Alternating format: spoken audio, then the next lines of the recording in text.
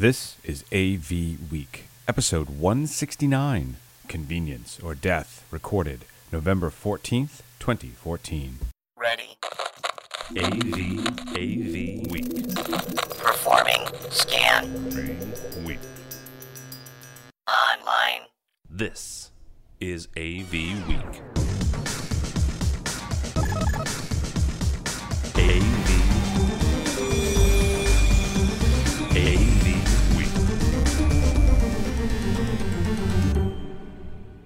Hey, and welcome to another edition of AV Week, your source for news and information in the AV industry. I'm your host, George Tucker. Tim Albright is at the CI Summit. We'll speak to him in just a moment. Actually, we'll speak to him now since he came up. Tim, you're at the CI Summit. How are you, sir?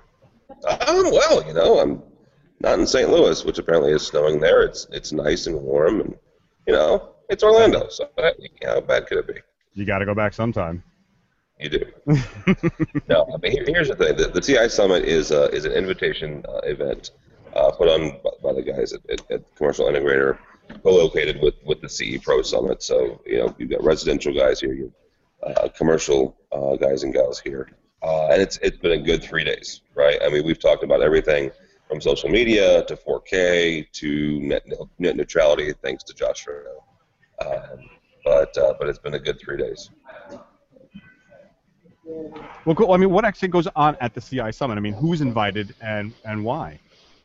That's a good question, and actually, as luck would have it, Tom LeBlanc is sitting here next to me, and I'm going to have him answer that very question. Hey, what was that question? Hey, Tom. Hey. Good to see you. So, CI Summit. What exactly is the CI Summit?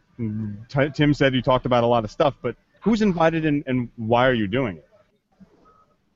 Who is invited and why are we doing it? Well, yeah. I have to admit, I didn't hear all of the question. But what was great about the CI Summit, I thought, was that we had a pretty wide range of generational representation at the show this year, and I thought it was really cool. We had a lot of, sort of the traditional AV guys who, kind of represent traditional thinking, and then we had a lot of, younger, Gen Y and Millennial and Gen X guys who really had some good conversations about things like social media and IT and net neutrality. So there were a lot of good conversations, and I think that the AE Ventures crew, which produces the event, did a good job of bringing in a diverse crew, and it added to the conversation. I think it was the best dialogue at one of these events yet. Well, very cool. And net neutrality, which means Mr. Shrago must be there somewhere lurking the halls, so that must have been a very good event. Oh, there he is. Say hello, everybody. Hello, everybody. Well, cool. You guys do this how many times now? Is this the first one? There's been a couple of these. This is the third one. Wow. The third annual event. The first year we had it. Well, you should know first of all that CI launched sort of out of something that done on the residential side, the CE Pro 100/CE Pro Summit. We launched it 3 years ago, and the first year we had 55 people. It was kind of like a very small crew, and a lot of the events took place adjacent to a very large crew on the residential side. So you felt sort of an inferiority complex, even though the dialogue was great. It grew last year, and then it grew a lot more this year. And we're starting to develop a really, all fleshed out event, and a big difference this year. Well, very cool, very cool. Well, I'm sure there was a couple of shows recorded, and I know the guys were out doing some booths and talking with you about some stuff during the events. We look forward to seeing those and some future posts from the AV Nation and from you guys. Again, it's in conjunction with Commercial Integrator, right, and CE Pro, I believe. There's a sort of sister show going on right next to it. Yeah, having AV Nation here was made a big impact on the crowd. What I'm really impressed with is their work ethic. No, those guys have been great. They added a lot. They're an inspiration. They are. They are. All right. Well, I have one other thing I want to ask Tim before we let you guys go and get some sleep and some coffee and whatever libations you're going to ingest. I'll hand you back. Thanks. Thanks, George. All right. Yes, So, Tim, talking about trade shows. We've done CEDIA, we've done a number of Infocoms, but we have been invited to ISE. Mm-hmm. And in order to do ISE, we're asking some people to help out. Can you give us a little update on what's going on with that and how people can help? Yeah, so here's the thing about that. Infocom and CEDIA, because everybody here is here meaning Aviation, we're all working professionals, right? We all are programmers or installers or what have you. So there's a lot of us that are already naturally going to Infocom or CEDIA, so either through our companies or through something else.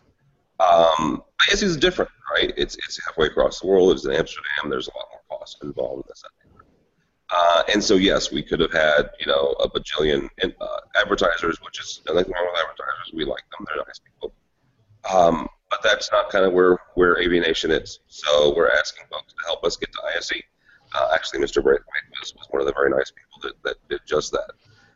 There are different levels. You get different things for each level.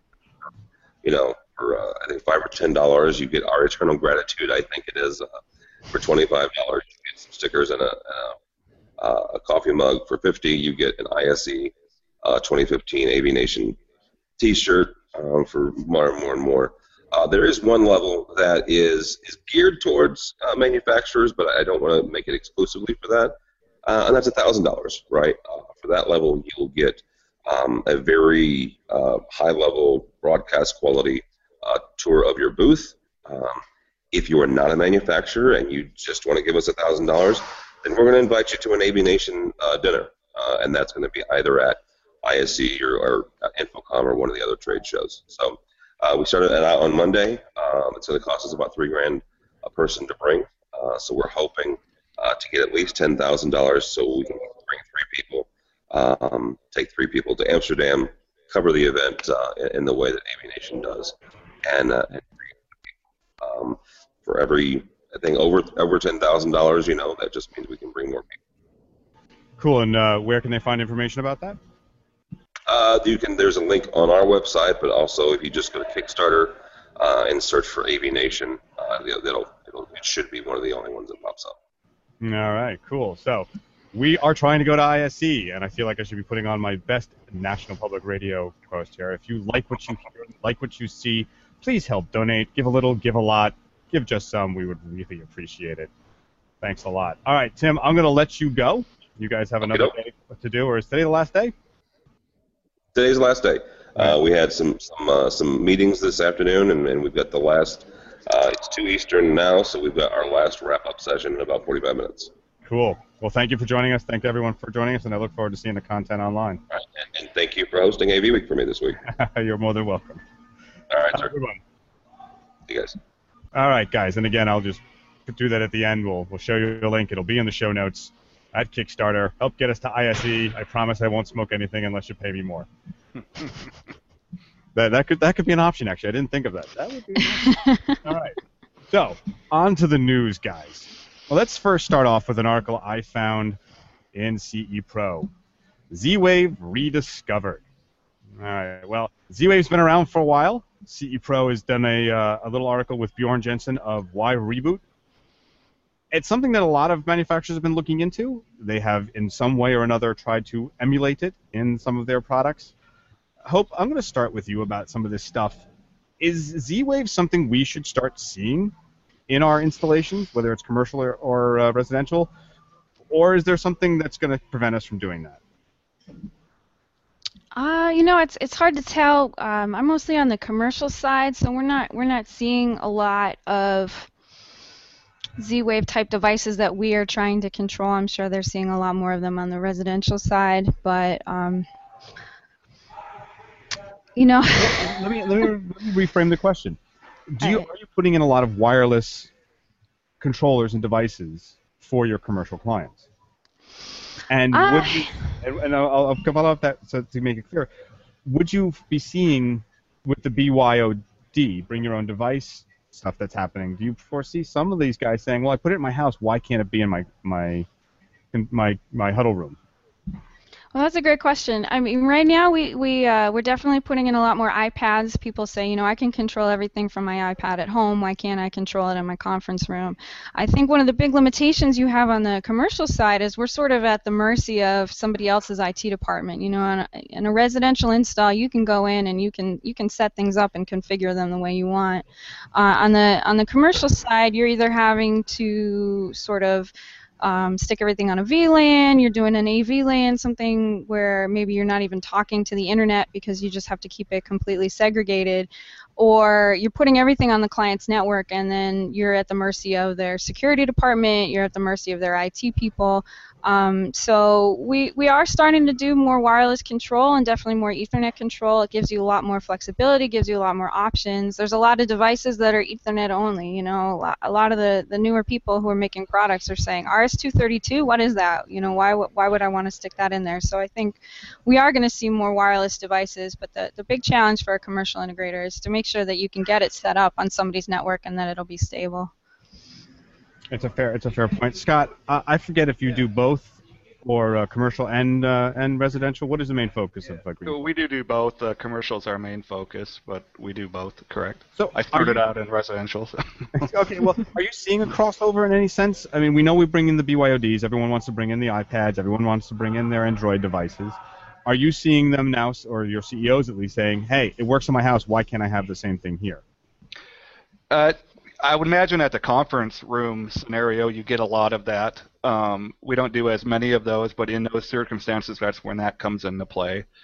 We do a lot of casino and hotel work and hospital work, so you're also starting to see the idea of something like a mesh network, which what the Z-Wave is, being its lower power situation, lower frequency, being able to be implemented into an environment like that. For devices that aren't, to Hope's point, applicable on the overall Wi-Fi network in an area. So I do see this becoming a thing for sure. Michael, I'll throw this to you. You've been on several different sides of this equation, right? You've been at a manufacturer, you've been at an installer, you're at another manufacturer. Is Z-Wave something a market like Clear One or a manufacturer like Clear One is going to look at, or is it going to be a proprietary, and I say that with mixed sentiment, a more secure proprietary transmission scheme? Or is this something viable?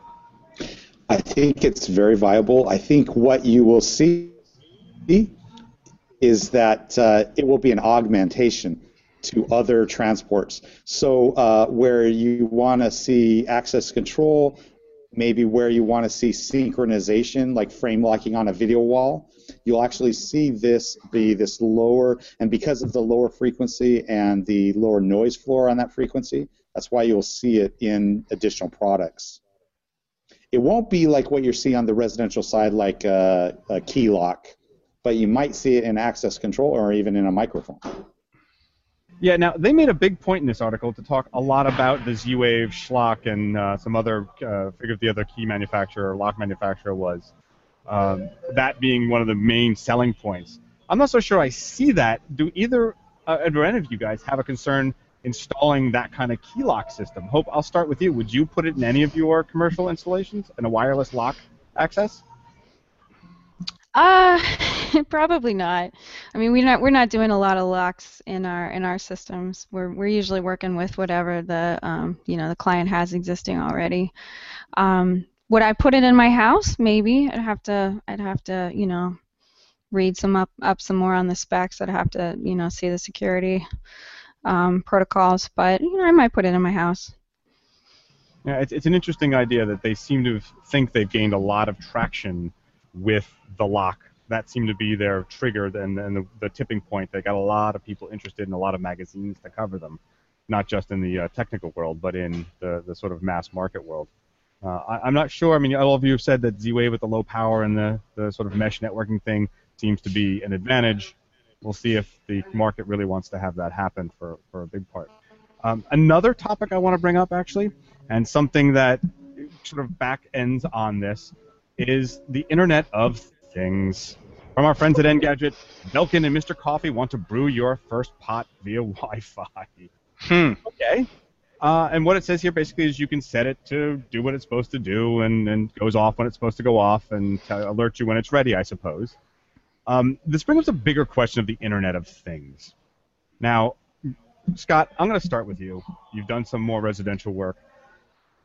All right, is this something your clients are looking for? Is that one added feature that makes them go, gee whiz, I really like what I got in my system, or well, what, I guess is what I'm asking.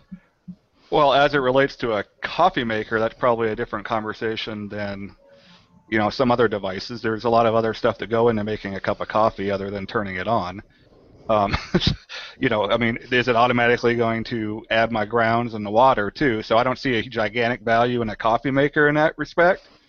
But other devices potentially. That I think the crock pot they had in there probably had more legs than the coffee pot. But all in all, it's I'm making jokes because I think we are entering the realm of more of a novelty type situation than a real world viable integration option. Especially because you have to open up a separate app, and I don't know. Well, you do. The app aside, and Hope, I'm going to turn this to you for a second. The app aside, and regardless of the fact that you do more commercial, is there some viable function that the Internet of Things could offer us, or will it always be just a fad? Maybe not as bad as 3D, but is there something that we can make it work and that would be beneficial? I think part of it is an Wi-Fi enabled coffee maker is sort of a solution in search of a problem. As Scott said, the problem in the morning for me isn't hitting the button on the coffee maker. Well, actually, I'm a Luddite when it comes to my coffee. I have a French press at home, but it's not the button; it's the grounds and it's all the other things. So I think you have to sort of look beyond that device and say, okay, what can I do with it? And as a programmer and someone who's an integrator, I think, okay, well, how do I fit this into a bigger solution? The question is, how does this make my life easier? If it doesn't make my life easier, there's really no point. But is there an API? Can I tie something else into it when I set my alarm clock at night? Will it change the time on the coffee maker so it'll, I'll measure out the grounds the night before and then it'll start brewing and it'll be ready when I get up because, I need my coffee in the morning, so that part does help. Yes, we all do, and I have 2 young boys, and I need my coffee before I wake them up. It's all gangbusters from there. If I'm not go, it's not going to happen. Michael, I want to ask you from both sides, as the manufacturer and as someone who's installed stuff in the Versi commercial world. Do you see an application where this Internet of Things would be better and beneficial beyond the already used infrastructures and Ethernet and Internet connections we already have? Well, there is some potential use case where if you talk about notifications or alerts, so in other words, if you have done your grounds and you have done that, but the coffee's ready, and so it just is alerting you, on that aspect, there is some nice applications. Yeah, I guess I'm still not sold on what it would really do. I mean, the ones I've seen are, your fridge tells you you're out of milk, or you need more salami in the. I don't know. It just doesn't seem to be something that added on. There's a backbone that really gives me any kind of added value that's not already there. Maybe I'm wrong. I'm asking you guys to differ, but if not, we'll move on to the next story.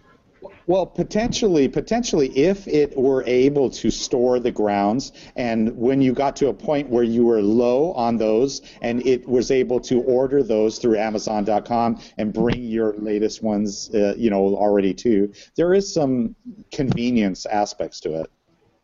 I suppose. Well, all right. Well, let's move on to something else.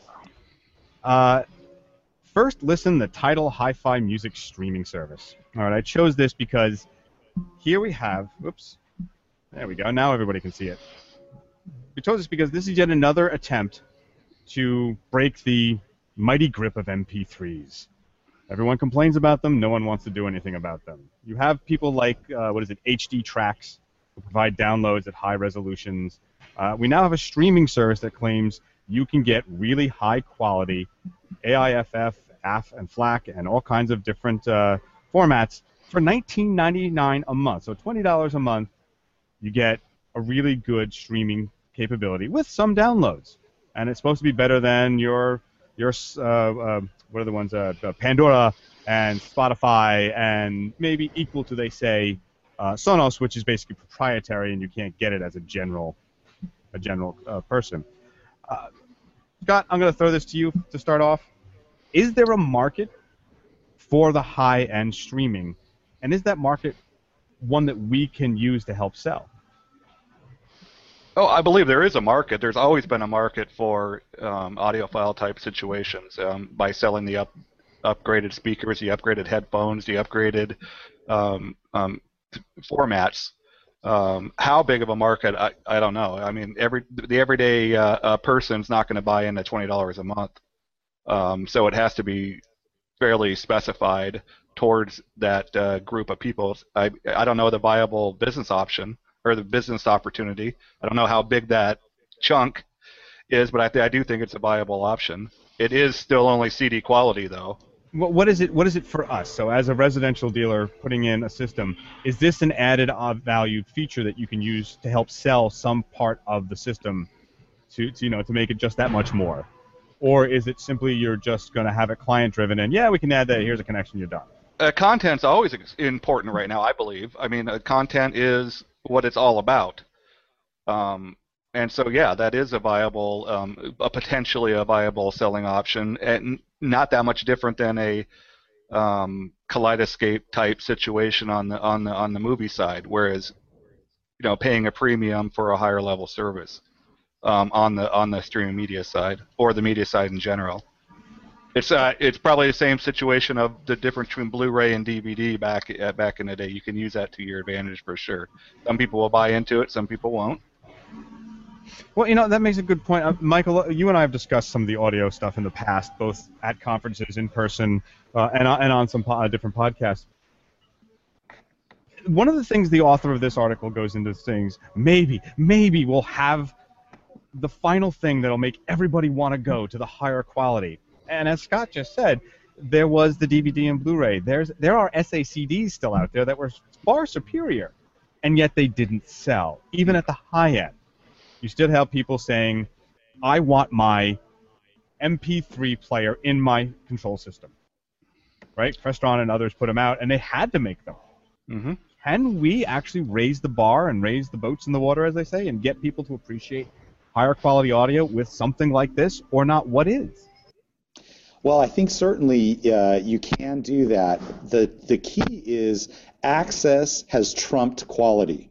So, in other words, if I have access to all the different media types and content and all of that, and it's easy for me to get it, I may not know a reference point. I may not know what to look for quality-wise. And most of the younger generation, they may not have a good reference point to look at. If this service is to succeed, it has to have access to as much content and as much availability as possible. Now, if you have the access, absolutely, as people are interested in audio again, and as the lower resolution services have brought the awareness up, okay, because before that, people were playing video games or they're doing some other activity. But if you can bring people to understand about music and get into that, and they can understand about how higher quality speakers, how better amplifiers, how everything is, then certainly. So the key will be,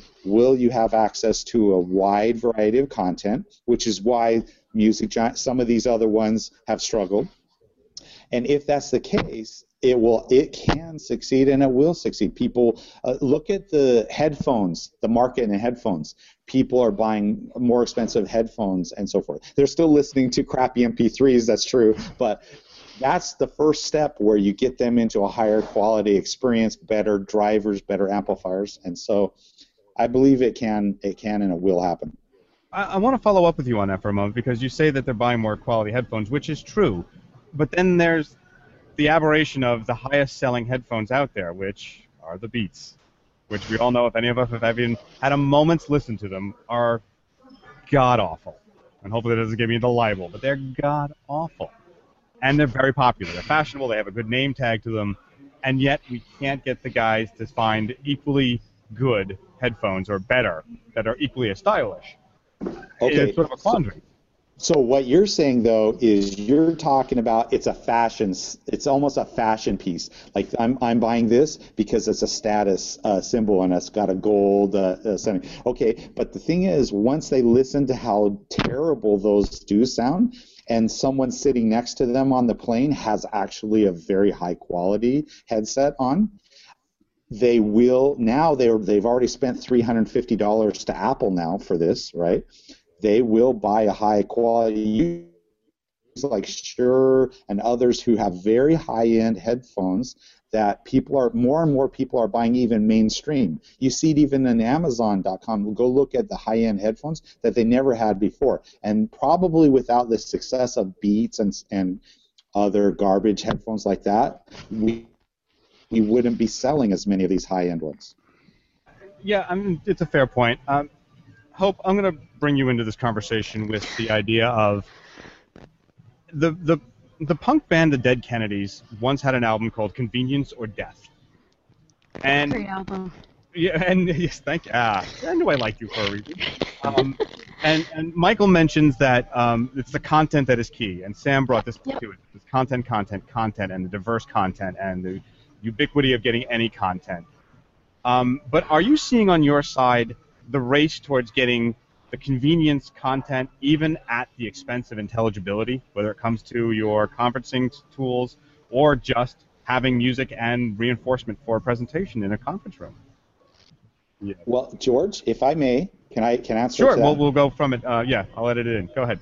Okay, so from a conferencing point of view, to be honest, if you're talking about intelligibility and fatigue on meetings, it is the most important productivity aspect. So when you're doing a meeting, the less fatiguing that it is, which is coming primarily from the audio side, I mean, meetings will be over if you don't have that intelligibility and less fatigue.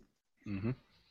Now, you say that intelligibility is important, but they don't always seem to quantify it for a long time. You may shout from the spires about it, but it doesn't seem like anyone's really listening to it until they finally go into a meeting of, say, a competitor or an associate's company in which it's so much better, and then they finally see it. Scott, I'll throw this to you. Is that part of our challenge, is to show our clients some kind of example of why it's important to step up to that level? Well, yeah, sure. To answer your question initially, a lot of that has to do with you don't know what you don't know. And that's the thing with the clients in that circumstance of not understanding until they're in a situation of hearing it right and not having the fatigue and being able to carry on a meeting. But if you're trying to present that on the up front, they don't know what they don't know, and they could easily just call BS on that, to be honest with you. So yes, education is extremely important, and being able to justify their need to be able to step up into the right environment. Hope, we have you back. Are you there? Yeah. Can you hear me now? Yes, very well. Good. So I'll throw this to you. Scott talked about, and Michael talked about, raising the higher quality for that sort of corporate install is really essential because, as Michael said, it actually puts a strain on people listening in the meetings and makes those meetings much more arduous if we don't have intelligibility and good video. How do we combat it? How do you combat that desire for a consumer-based device or something that's, we don't need that many speakers because two in the front are just fine in a 20,000 square foot room, Yeah, I mean, some of it is that clients sort of expect that you'll be a miracle worker, and so they say, we love this tin ceiling, it looks awesome, and you're like, well, that's why your boardroom sounds terrible. We can put some great products in, and we can engineer the, out of it, but at the end of the day, it's how your room is set up, it's how your infrastructure is set up, and I think we've been very lucky in our with most of our clients that they understand and that they trust us. I think a lot of it is having trust with your clients, that they understand that you're not just telling them to do things to make your life easier or to sell them more product, but that you say, look, if we only put 2 mics in there, it's going to sound terrible. If we don't do something about that ceiling, we're never going to be able to engineer a good solution out of it. And let me follow it up on a related sort of idea. You're a mother. You have a lovely young child. How are you trying to instill in her an understanding of the quality? And I know she's very young, under 7 and 8, right? But She's I try still very hard. Okay, under 7 and 8, and I've still tried very hard to show them that the convenience is not nearly as exciting as listening to something really good. But it's a hard fight. How are you planning to do that? Well, that's definitely a hard fight, and actually, I think she sort of epitomizes the fight over streaming music this week, where Taylor Swift kind of threw a fit and pulled her stuff off of Spotify, and I'm like, I'm not buying your CD because digital music is where it's at, and you can't make me buy your CD just by pulling something. But at the same time, I have a 2-year-old in the back seat yelling, "Shake it off! Shake it off! Shake it off!" And some of it is just that you try and show her some other music. And you try and show her that Taylor Swift is not the only option out there. Although I will say that I'm very impressed by her because she owns her music and she was able to do it, and that takes some moxie and some understanding. Yeah. No, and as an actual musician, and I do agree, because I think I've made about 30 cents from streaming downloads, and I've made a lot more money selling CDs, even though that's not really where the future's at. Scott, I'm going to throw this to you as well because I know you have some fine young men who have their own opinions about many things. They're at that age. Very much so, yeah. How are you combating it? Are they listening to something quality, or are they just ripping it off? No, it comes down to convenience, but it also comes down to personality. And when you're talking in my gaggle, they all want to be personal into themselves.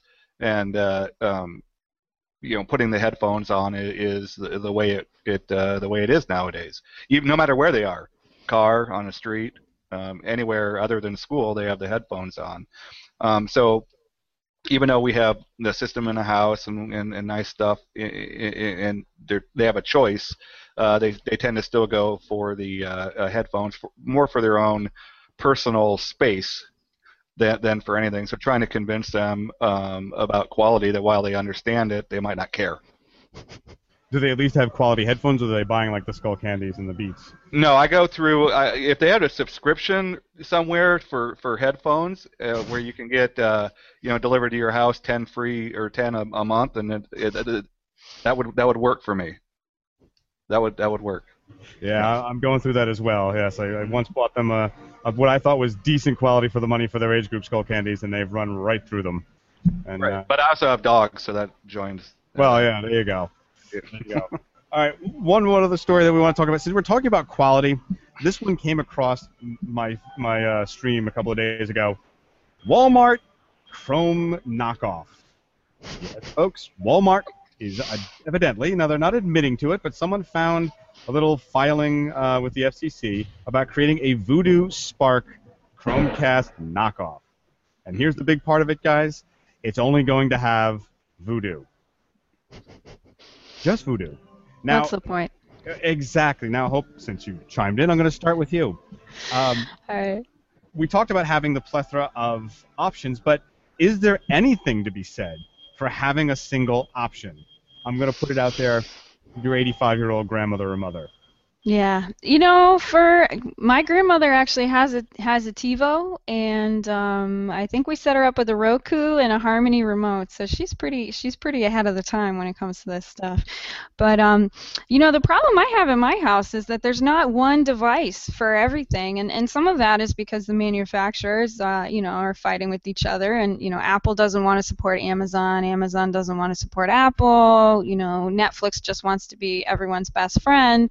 And so you end up with 12 different things hooked up to your TV, and you're like, okay, how do I just want to watch a movie? What do I plug in? And so if everybody had their own device and they were $20 each, maybe that might be a good option instead of having 6 different things. And my dad's at the house watching my daughter, and he's like, I just want to watch Orange is the New Black. Like, what do I hit on your TV? I don't understand.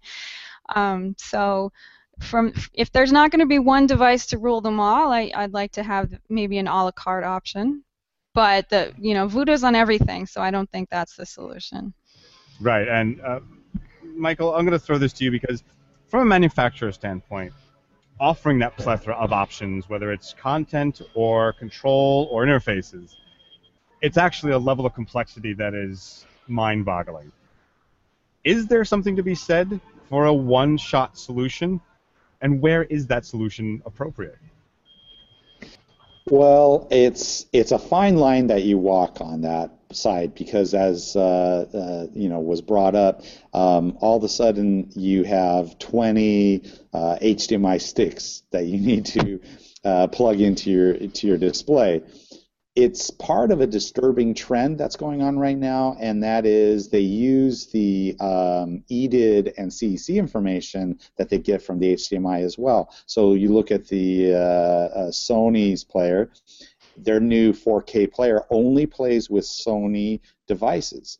So what happens is when you're integrating and you're putting in one of those and you don't have a Sony display, you now need one of those EDID Minder devices to kind of spoof the Sony EDID so that the Sony 4K player will output. Because if it doesn't get the Sony EDID information, it won't output. And this starts to become a very weird beta VHS war again, as you're going through that. And that's the part of the question I'm really, really struggling with lately is technology innovation is great, but why can't we have the manufacturers finally learn, hey, we all came out with something at the same time, let's make this work for everybody's benefit? It seems that there's so much greed in grabbing all of the pie rather than getting a slice and then figuring out how to make the most of that slice. Scott, I'm going to throw this to you. Is it a dizzying effect of trying to sell to your clients an option? This is what you can do, or this is what you can't do, or having to interface to all of them. Is there a downside to saying, I want a utopian one-shot does it all and gets me what I need? I don't know what the viability is of that, just because there is a business proposition in there for Walmart, who does own Voodoo, and that's like why wouldn't they put a single their own app on the stick? It's actually somewhat brilliant from the business perspective. From the integrator side, I'm on the same side of the fence that you are, which is you just now have another device. You as a developer, you look into my house, and I probably have 7 boxes available to my wife and kids to do the same apps that I happen to have in there for the reason of I need to have it all. But I get the constant complaint every day on where do I find my Orange is the Next Black to your consideration. They can get it from literally 6 different locations. So that becomes on the extreme the other way, and I don't think that's that far from the truth, even in an everyday situation where it's in your TV, it's in your DVD player, and you still have an Apple TV or a Chromecast or a Roku or one of those devices. Now you have it on, just by the nature of the beast, you now have it on 3 devices and have access to the Netflix and all of your data now. So when it first started out, we were always saying, why are we not building a box? Why is there not a box available for us to be able to bring in these streaming content? Now it is available everywhere, but to answer your point, now it's too prolific. So I don't know. George and Scott, there's one interesting caveat with all this. Okay, if you have a Voodoo account, right? In your Voodoo account, you're only allowed 5 devices. Mm-hmm. Now, if you have a stick and if you have several TVs that take those different devices, plus maybe you have it on your iPhone, maybe you have it on a tablet, maybe you have it on PC, you run out of those instances very fast. In fact, on my body right now, I have 5 devices. I could all do Voodoo right now, so I'm already in violation of Walmart's policy. Go admit that on air. Go ahead. Nice job. Well, all right, let's move on to some of the higher technology. This came across the BBC with me, and I'm sharing it now. There we go. TV technology for the 2020 Olympics. NHK, that's the broadcasting company in Japan, is planning for coverage of the 2020 Tokyo Olympics. You're not seeing the video playing for some specific reason here, but there you go. What the article talks about, though, is going with 8K and 16K and broadcasting this out to the world.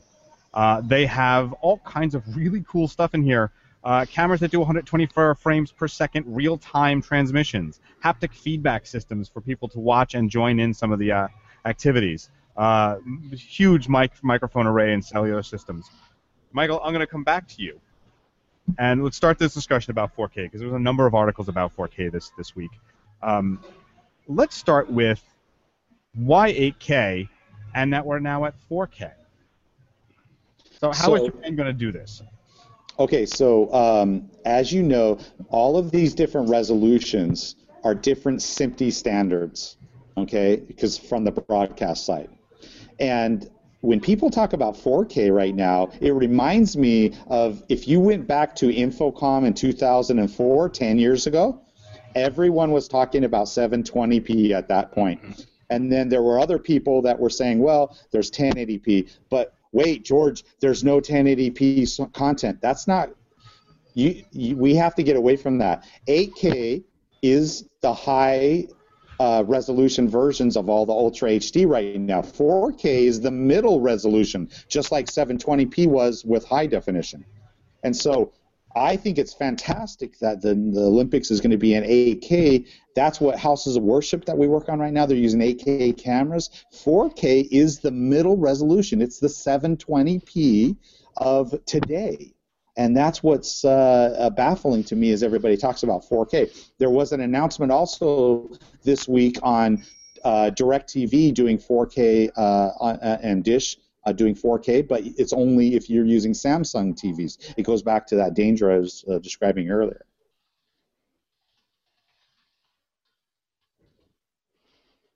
You lost me there for a minute. My apologies. So, but 4K and 8K, I mean, well, first of all, 8K is not available to us for many, many years, right? That's not true. That's not true. 8K is available now. There are cameras that you can do 8K. You can take any HDMI 2.0s and do a dual link and do a workstation or an Apple device with 8K. Apple is selling iMacs that have 5K built-in displays. So 8K is here now. All right, so what I was trying to do is get to an article to share with everybody. Where is it? There it is. So you're going to watch the sausage being made again. So here we have, from CE Pro again, our friends at CE Pro, exploring 4K, is it all about resolution? And I'll get rid of that little thing there. There we go. So video expert Joe Silver explains why 4K is a piece of a puzzle, not the next generation standard bearer for high-performance video. Michael, you sent this to me, and we had a discussion about it. This is saying basically that it's not really about the resolution, but it's about something bigger. I'm going to lean on you to tell me, why is that something bigger? Here they call it the color and the gamut of colors, is the real part of this that has to hit first before we really see what 4K is going to give us. This article is so spot on. Everyone should read this article. If you haven't heard Joel talk, Joel Silver, the founder of ISP, if you haven't heard him speak about this, you need to read some of this. But the point is, contrast ratio and color gamut space, color in the picture, always will beat resolution. You can take a high-resolution 4K display, put a 1080p display right next to it with a full color gamut space and high contrast ratio. People looking at those images from a normal distancing will always pick the color gamut. If you ask them which picture is better, which is a nicer picture, they will always pick the higher contrast ratio and the color gamut. It's 99 out of 100 people will always do that. Resolution, unless it's right up in front of your face, which you're not watching a big screen right up in front of your face like that, is not as important as the color gamut. And unfortunately, in both CEDIA and Infocom's trade shows, people don't talk about color. They don't talk about transmitting color. All of the video distribution technologies, the most popular ones that are out there, chroma subsample the colors. They compress the colors. They don't send the true colors. People talk about deep colors, but you can't produce deep color.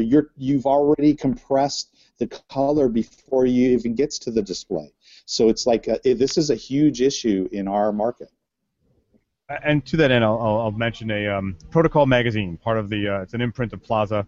My boss, Josh Weisberg of World Stage, wrote an article about 4K, mostly from the professional staging and event space era, and talks a lot about some of the things you were just saying and how that translates or doesn't translate, and how once you get it into a media server, you're already compromising it or at least modifying it to the degree that it's still not what you should be seeing.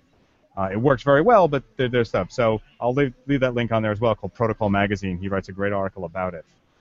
Scott, I'm going to bring this back to you, though, because in this NHK article, the BBC video, they talk about haptic feedback systems. And this is something that I've always loved to talk about. For those who don't know what haptic means, it's basically a touchscreen that makes a sensory back. So it makes you feel like you've touched a button when there's no button there.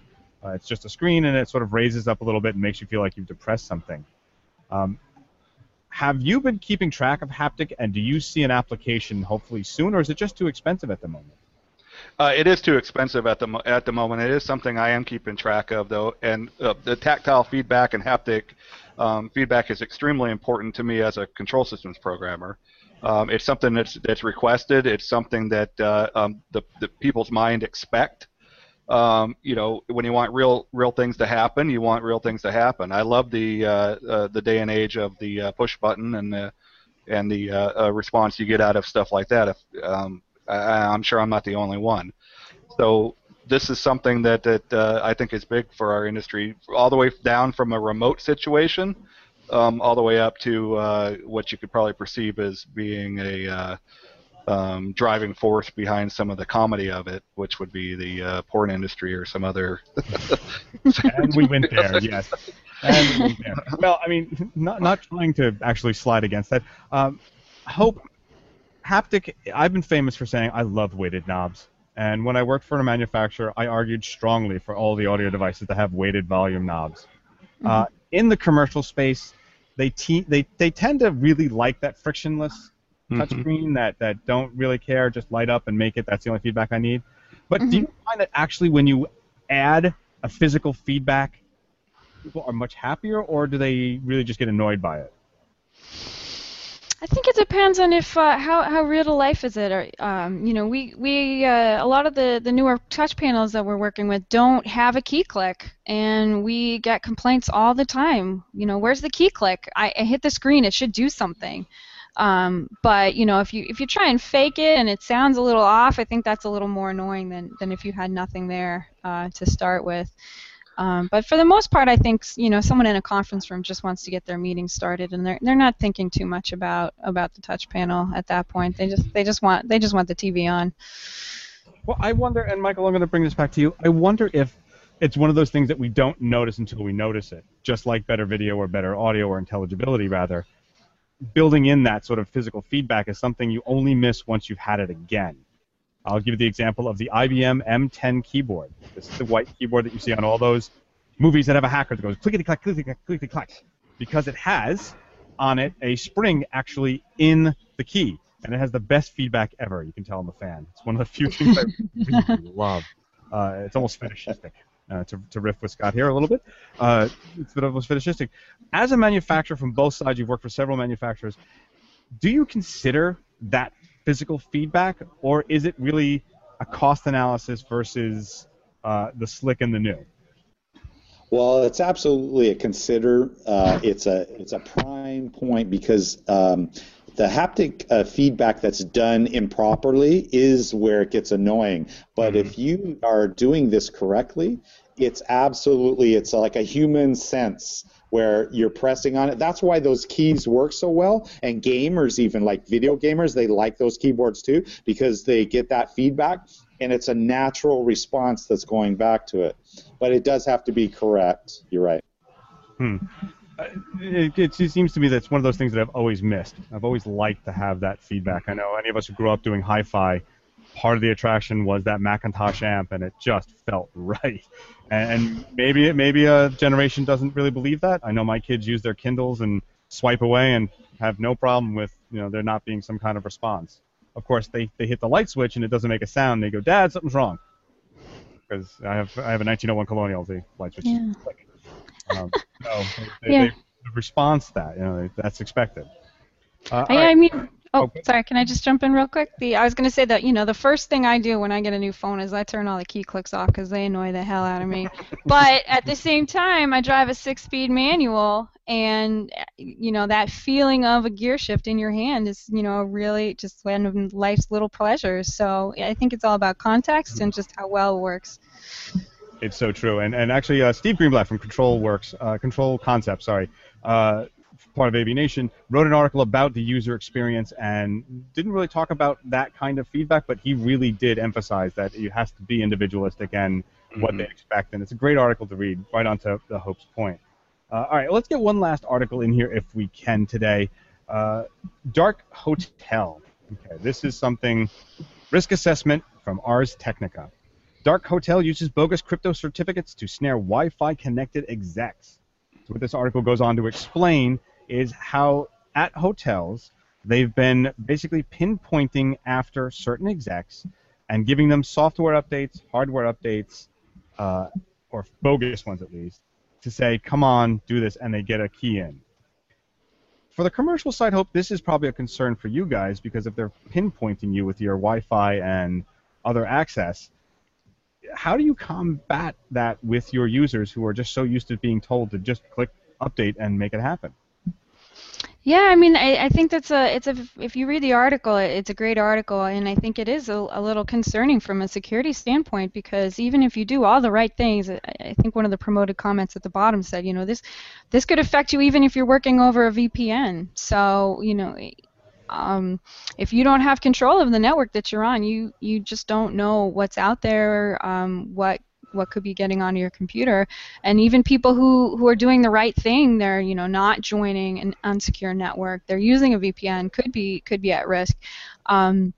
And we all know most people aren't doing the right thing. They're like, "Ooh, free Wi-Fi!" It's got the little exclamation point on it, but free Wi-Fi, score. So if you don't control the network, you never know what's out there. And Scott, you do both again. BYOD, we brought it up a couple times in the show. There's a danger here. That's part of the concern of the IT guys and the Convergence IT people. What do you have to do to make sure that your CEO and executive didn't click on something he wasn't supposed to while he was at the Grand Hyatt, and now is compromised and brings it back into the office? And they're going to blame the IT guy because he was controlling the projector when it happened, or blame the AV guy. Yeah, this brings back a whole other conversation, probably about policies and procedures at a company level that probably a lot don't have when you're dealing with this kind of a situation. You're talking about delving into the personal life as well as blending it with their professional life, and a lot of these CEOs now have cross-pollinated IT networks across their homes as well. The idea that you would also not bring that same kind of security when they're on their road, whether it be a hotel or what have you, doesn't make sense to me. If you're going through the precautions at that level, why wouldn't you continue it on? Why would you ever have a CEO of your company jump on a Wi-Fi network? It's beyond me. So yeah, that probably comes down to policies and procedures. The scary part about this is the fact that they're actually directly targeted. So now you have a personal target. You're not just out there, scanning to see what hits. So you're talking directed situation, not any different than let's say a stalker or something to that effect. So I think this is a really interesting story. But it brings also up residential stuff. You can have residentials now be targeted. There's something years ago called the Bluetooth Sniper, which lets you focus right in on a Bluetooth device and be able to hear what they're saying on their headset or the music they were listening to. But the residential now, it has that concern as well. If you're a high-level, high-income person, someone may be trying to listen in on you. And how do we as integrators start to learn how to cope with that? Michael, I'm going to throw this to you, actually, since you've dealt with some of this side. How do we start convincing that value added, that is needed? Well, the most important part is these attacks are not obvious. They're usually a tunneling type attack, meaning I'm not, some people think, well, I'm clicking on something and, hey, take a look at this, and you're opening up some program and a virus comes out. That's not how most of these spoofs work. Basically, they still allow you to go to the internet. They still allow you to pass through.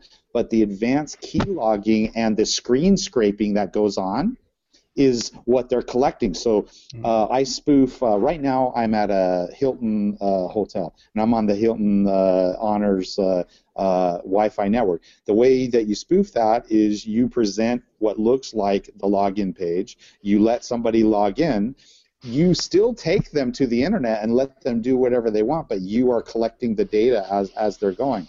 So in a residential point of view, if you really want to protect that, you would have to make sure of what the connections you're doing. You're always going to be doing encrypted or VPN type connections.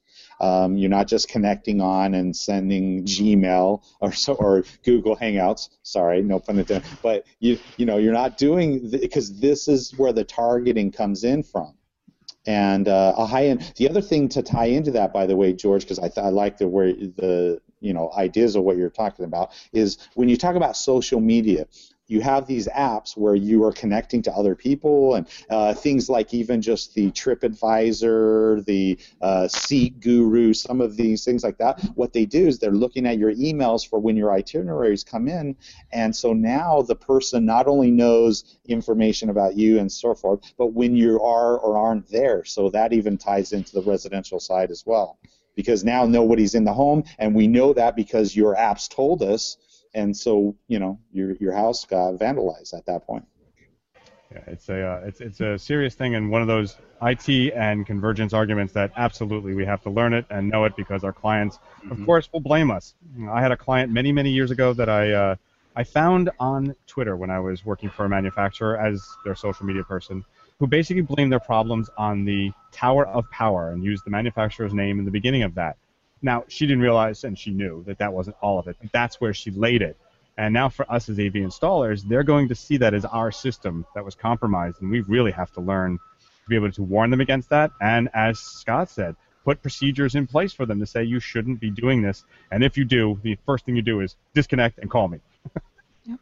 Well, and it means you have to set everything up correctly, too. I mean, a lot of people are focusing on the AV side of the install, but you got to get your IT set too, because a network is only as secure as its most insecure node. And if you stick a Wi-Fi router on a client's network, you better have it locked down. You better work with their IT department. You better make sure that your system is secure, because our clients trust us, and we need to make sure that we reward that trust by keeping their network safe. Indeed. Well, I'm going to let you have the last word. That is Roth. She is with Verix. Thank you so much. Where else can people hear you, see you, and keep track of you? All right. Well, I'm a very infrequent poster on the Twitters, but I'm also very Googleable, Hope Roth, and I have an album in the Apple iTunes Store or on your streaming media services. It is called Beer and Pie. Oh, that's right, beer pie. I love that. Everyone loves beer. Everyone loves pie. And together they're fabulous. It's a great combination. So there you go on iTunes, Beer and Pie. Hope Roth, thank you so much. Thank you. Scott Samsel, he is with Greenpoint TDI. Thank you for joining us. Where else can folks keep track of you and your company? www.greenpointtdi.com. We're on Facebook as well. Cool. Offering specials and insights. I like it. Specials. There you go. I just set you up. See? Get a free weighted knob with every purchase. There you go. Right. And, of course, Michael Braithwaite, he is with Clear One. Michael, where else can they find out about you and Clear One? Yes, sir. You can go to Clear One, www.clearone.com. We also have a Facebook and a LinkedIn page. Come by, follow us, like us. Come watch our videos about our microphones and our streaming products. So we appreciate it. Yeah, great stuff on those sites, by the way. Great stuff. It's one of the resources I have out all the time. Well, guys, I've been your host, George Tucker from AVNation. AVNation.tv is a collection of working AV professionals making media for and by us. Please come by avnation.tv and check out our other shows. We have one called Poe, brand new with Anthony Zotti, part of our DIY show, but he covers Ethernet, makes you less afraid of it. He calls it the power over Ethernet. I call it the fear of flying with Ethernet.